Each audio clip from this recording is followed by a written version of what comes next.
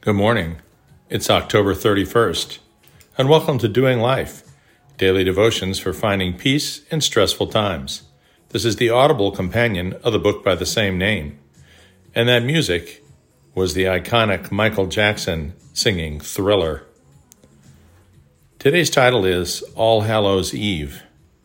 Shadows of 1,000 years rise again unseen. Voices whisper in the trees, tonight is Halloween. Anonymous. If you grew up in America, you have some memory of Halloween as a child. I lived in the Northeast until age 9. That meant October 31st was usually pretty brisk, with a chilly breeze moving the treetops in the moonlight, the lawns carpeted with colored leaves, the smell of apples and spice in the air.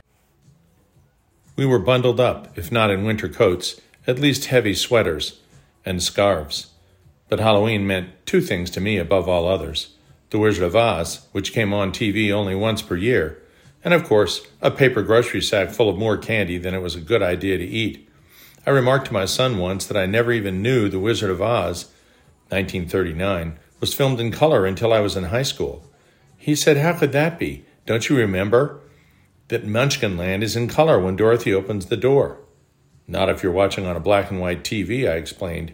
He had no idea black and white TVs ever even existed.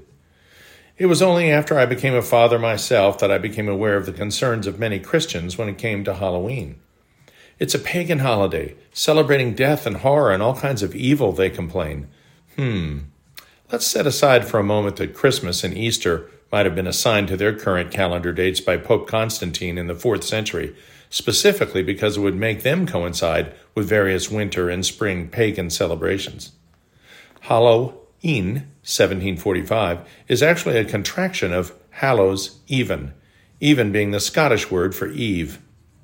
It began as the time set aside in the Catholic liturgical calendar specifically to remember the dead, including saints or hallows, martyrs, and the faithful who have passed away. Certainly it was never intended to be a, quote, celebration of evil, unquote. The ancient Gaelic festival of the fall harvest, known as Samhain, Old Irish for summer's end, may have been Christianized by the early church and morphed into Halloween, but that's disputed. It was celebrated in Ireland, Scotland, Wales, and the Isle of Man. This would, however, explain many customs such as pumpkin carving, bobbing for apples, costume wearing, etc. Samhain was set at the midpoint between the summer equinox and the winter solstice. The celebration was on the evening before, because for the Celts, days both began and ended at sunset. People believed this was a liminal time, which not only marked the line between the light of summer and the dark of winter, but also the boundary between this world and the other world.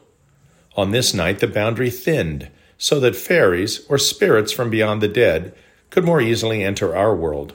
They were called Aois, and were both respected and feared. People widely believed the souls of the dead would return home for this one night a year, and places were set at table and food left by the fireplace to appease them. Bonfires and divination games to predict the future were commonplace. Mumming and guising began in the mid-1500s, where children would go house to house singing songs, wearing costumes, and receiving gifts of food.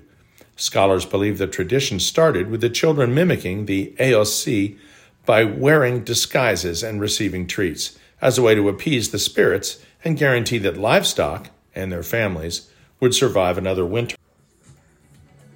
The midnight hour is close at hand. Creatures crawl in search of blood to terrorize your neighborhood. While Halloween certainly has been commercialized in the United States, not unlike the Day of the Dead in Latin cultures, many countries around the world still have church services on All Hallows Eve, when prayers are said for the souls of the dead, followed by the lighting of candles on the graves of the dead. Death has always been frightening to man since time began, so it's not hard to see how Halloween became associated with spooky decorations, costumes, and even horror movies. There is something in the human psyche that craves being scared from time to time, as the time-honored tradition of ghost stories around the campfire testifies. Maybe scary stories serve to emphasize the safety found in numbers, whether friends or family. Maybe scary stories and movies help delineate reality from imagination. Once they come to an end, we breathe a sigh of relief, just as one does when awakening from a bad dream, flooded with relief. In any event, the combination of dressing up, heading out with friends, and getting candy is an exciting and fun time for children. As Bible-believing Christians, rather than sidelining our kids and making them feel excluded, perhaps we can permit them to have fun with their friends, still teaching them the history of the holiday, emphasizing that remembering our loved ones who have passed is a good thing. We can teach them that Christ is the light of the world and dissipates all darkness, as symbolized by the candle and the pumpkin, John 8:12. We can explain that our loved ones who have passed are now with Jesus for all eternity, John 10:28 through 30, 1 John 5:11. But fear of jack-o'-lanterns, witches, black cats, and ghosts all come from long ago rituals and beliefs that we know are not true, and we can reassure our children of that. Christmas trees, Santa Claus, Easter bunnies, and Easter eggs all have little to do with the birth and death of Christ, even if symbolic value has been applied later. And yet there is little outcry to ban them. Besides, I've known a lot of 2-year-olds who think Santa is plenty scary. Dear Heavenly Father, we love you. Help us to keep the main thing.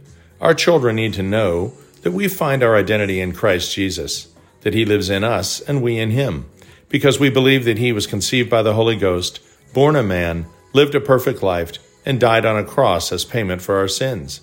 He then rose from the dead and rules both from heaven and from within us. Scary stories and movies can be fun, but kids need to understand that they're just that, stories. Let Halloween be fun, but also a time to honor our ancestors who have passed. Amen.